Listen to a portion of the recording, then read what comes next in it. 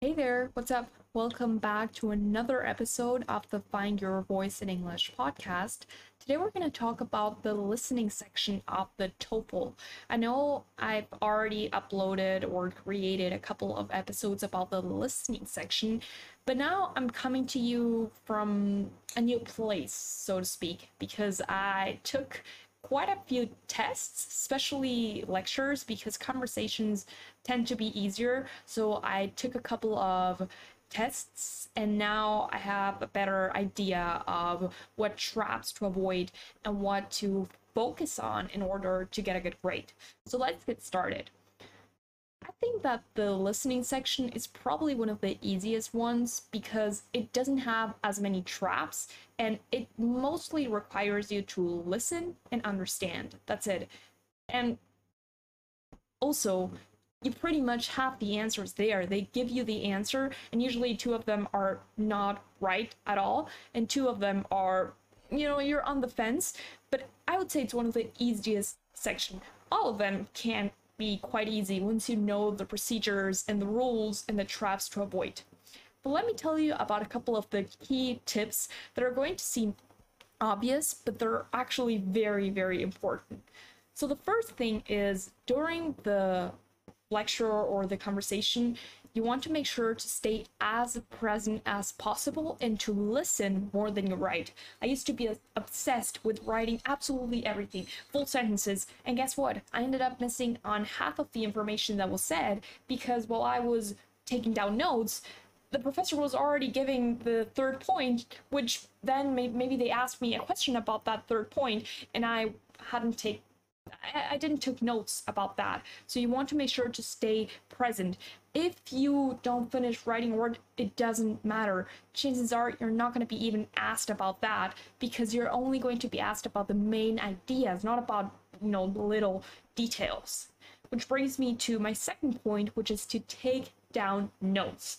Now, the way we take down notes needs to be smart. We just can't go around and, try to take down notes of full sentences. That's something that you shouldn't do for the reading, for the speaking, nor for the listening section, because that's only going to delay you and prevent you from understanding whatever the speaker has to say. So you want to make sure to only write down keywords. This means nouns and verbs. Nouns and verbs. That's it. No preposition, no transition, no long sentences, even long words. I would say shorten them because the idea of your notes is to just trigger a memory. If you understand that, you'll be able to answer all of the questions correctly. But you want to have some keywords that trigger the memory. So you say, I get it. This was mentioned in, unit 2 or whatever.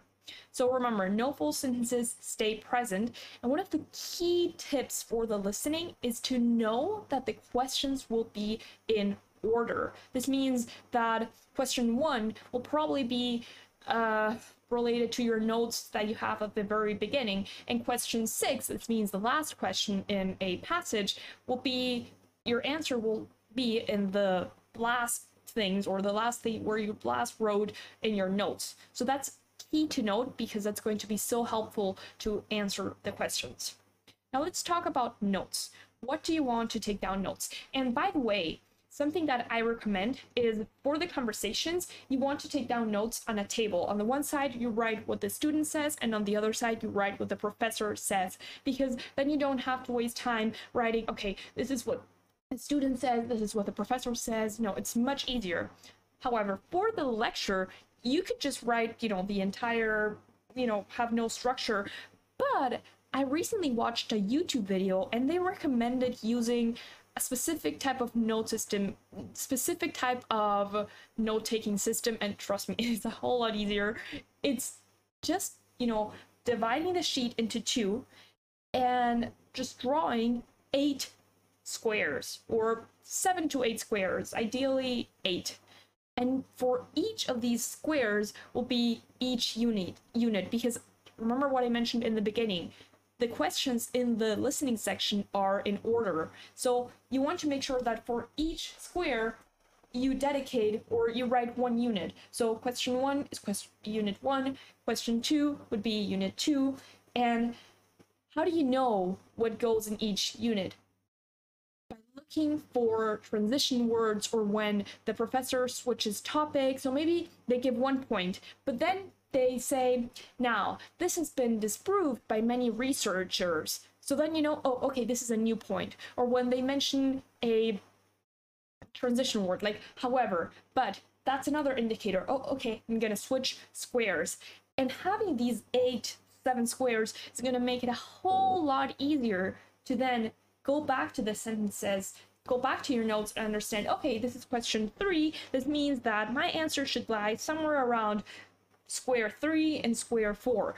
I just practiced with, listening to the lectures with this note-taking system, and I've got to tell you, it's so much easier. I don't know why, but it just relieved my anxiety. And now I feel like I can understand my notes. Like before, I just had a jargon of words just put in a sheet of paper, and it was just overwhelming. I couldn't understand a thing. But now that I see it in squares, it's just so much more organized, and I know exactly where to go for each of the questions. So I'm glad that I discovered this right before my test, because now I know this system will, take me very, very far. So I highly recommend you do it as well. It's simple. Just before every lecture, divide the sheet into 2, draw some 3 horizontal lines, and that's it. You're good. And you're gonna see it makes a whole lot of a difference. So now that you know and you have the note-taking template, this means just the 8 squares, you want to listen for things that are going to be important that you're probably going to be asked about. So in the conversation, there are 5 things that you want to listen out for. The first thing is the student's purpose of going to see the professor. You'll see that this will be mentioned right at the start from the lecture or conversation. The student will say something like, oh, I came to, or maybe the professor or the advisor will say, what can I help you with? And that's what you want to listen out for. It's one of the easiest things, so we just have to make sure that we don't confuse this with maybe they introduce each other, they greet each other, and they talk about something, but that's not important. We want to listen for the student's purpose of going there. Then the second thing that you want to take down notes of is the recommendation or the comment that the librarian or advisor or the professor gives them after the student talks to or presents or talks about why they're there. The professor will usually give a couple of recommendations, so you'll want to take down notes of that, and once again, only keywords. The third thing that you want to listen out for is for clue words. So clue words in the conversation would be words like requirements, form, application. These are 3 of the most common words that you may hear in a conversation, and you want to take down notes. Maybe, for example, one of the lecturers asked a student to fill out a form to borrow books from the library. So you want to take down notes. Okay, form, borrow, books, library. That's it. So you want to listen for these clue words. The fourth thing that you want to listen out for is the emotions or the tone of voice used by the professor or the librarian or by the student. This is the rhetorical purpose question, and you'll see that at some point during the lecture, someone will express an emotion. They will either say, oh, this is overwhelming, I don't know. So you want to listen out for that and say, okay, what is the student's attitude towards something, or what is the student or professor feeling? What do they say? When do they share their judgment or opinion? The last thing you want to take down notes of is the resolution. Usually after the student has talked through their problem, they will usually have a better idea of what to do. Maybe the student ends up saying, okay, so what I'll do is I'll just borrow this book and that's it. Or I'll go to this apartment store and look for more information, whatever. So you want to also pay attention to that resolution. So these would be the 5 things for the taking down notes, 5 things to take down notes in the conversation part. Now, what about the lectures? So in the lecture, there are 6 main things. There can be more, but there are 6 main things that you want to listen out for. The first thing is the main purpose questions. These are the questions that ask you, what is the lecture mainly about? And these answers may be stated in the very beginning by the professor. The professor might say, okay, class, today we're going to talk about whatever. But they may be stated more towards the second unit or something like that. So you want to check, be attentive of that. Secondly, you want to listen for clue words. The clue words in the lectures would be things like theory, research, study, researchers, hypothesis. When they mention each something like that, you want to take down notes of that.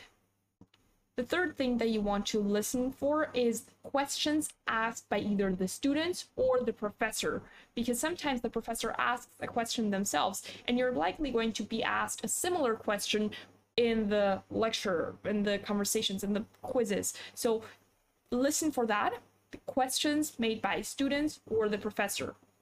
The fifth thing is transition words. Transition words are words like but, however, nonetheless, however, or researchers are no longer believing that. So that's when you know, oh, okay, transition word. And each of these things, like the transition word, when a student asks questions, or clue words, indicate that you're starting a new square.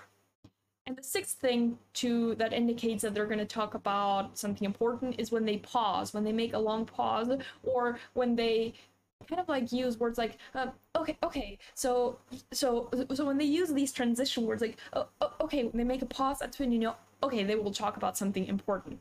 Now, there's no need to take down notes of the adjective, adverbs, examples, or maybe even the students' questions. You only want to write down the keywords. This means the nouns and verbs, and in the lecture, listen for the main purpose, the clue words, the emphasized words, the questions made by students or professor, the transition words like but, however, and the pause, and always remember to start a new square when you do this. There's no rule that tells you, oh, you should start a new square, because it really won't affect you, but it can really be helpful to keep you organized.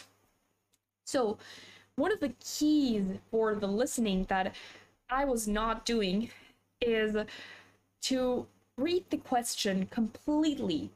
And this way you will be able to identify the keyword and go to your notes. Something that I was doing is I was just reading the question very, very fast and going through my answers. And sometimes I got the answer wrong because I was not looking for the information in the right place. So we want to make sure to always, always, always read the question completely, identify the keyword. So in the question, how is it possible to determine in which rainy period a lake was formed? So here the keyword is, okay, rainy period. And then you think back, okay, when did they talk about rain? It was around square 4. So then you go back there and you look for the answers or the keywords that where you wrote, where the things are, where you wrote the, about the square number 4. Because if you don't read the question and you completely skip the keyword, you're going to look all over your notes and wrong answers may appear right. So you want to always first step, identify the keyword, and then you want to look for that keyword whenever they mention rain. Oh, that they mentioned that around square 4. So you want to look for that info in there and check the keywords that you took down notes, because that's going to help you answer the question. Always, always remember that the answers will be in order. This means minute 1, we'll talk about question number 1 and 2. Minute 2, about question number 2 or 3. So always, always in order. The right answer will always be in order, and I can't emphasize enough because this will help you out a lot. So remember the process of identifying the keyword. First, I don't know, maybe the keyword is rain. So you remember, oh yeah, in this section is where they talked about rain. Then you look for the keyword in your notes where they talked about rain, and then you eliminate the options where they didn't mention about rain, because maybe, for example, here I've got one of the options. One option asked me, okay, how is it possible to determine which rainy period a lake was formed? So I looked through the answers and it said, 1, by examining the location of the lake bed. 2, by measuring the amount of land sand covering the lake bed.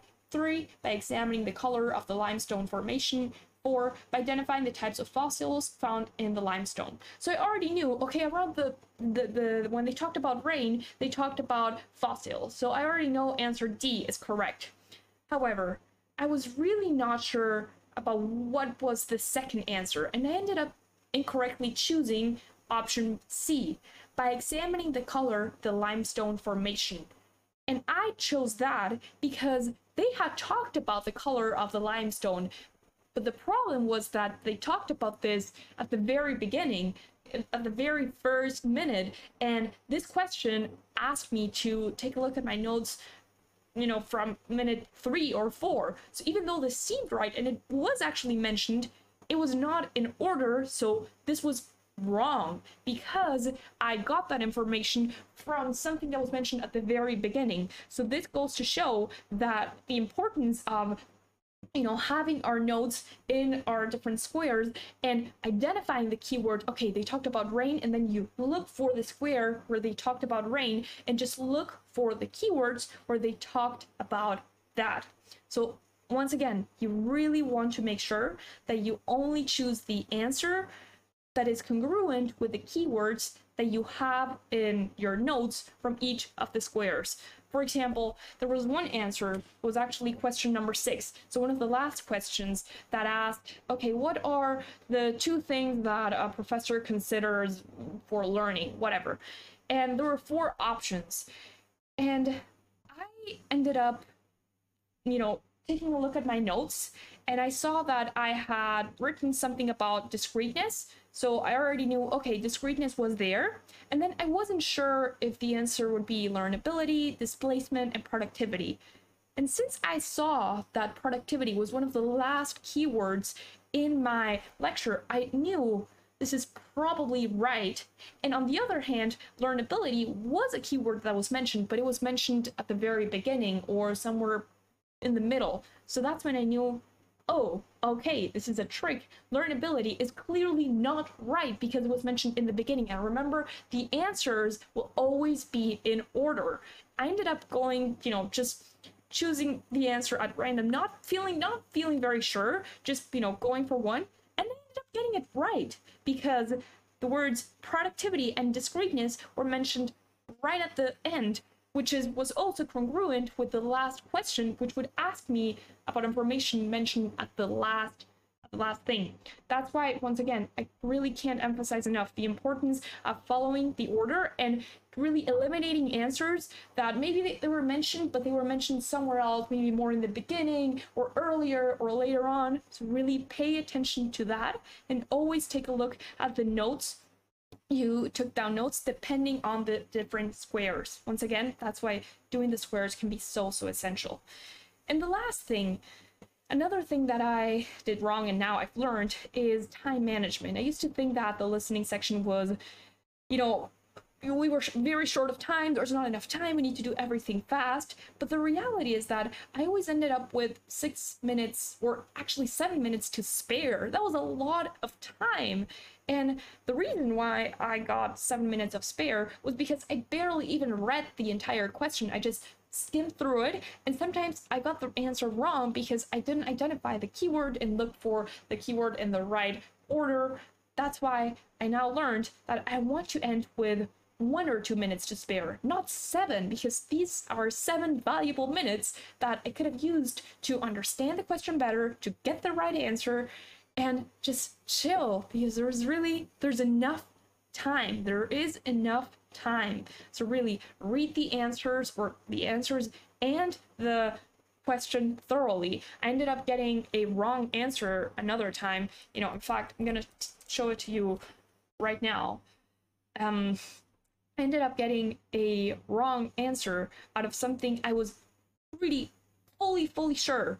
Like, for example, this question asked me, what are the speakers mainly discussing? So option A was how to use the language lab. It was mostly about the language lab. B, how to make a video for a class. I already ruled that out. C, how to reserve a study room in the library. And D, how to improve study habits. So I can already rule out B and D. And I knew that they talked about the language lab. But when I read question or answer number C, how to reserve a study room, they did talk about how to reserve a study room, but I didn't read the final word, how to reserve a study room in the library, and they never ever mentioned anything about the library. It was always a language lab.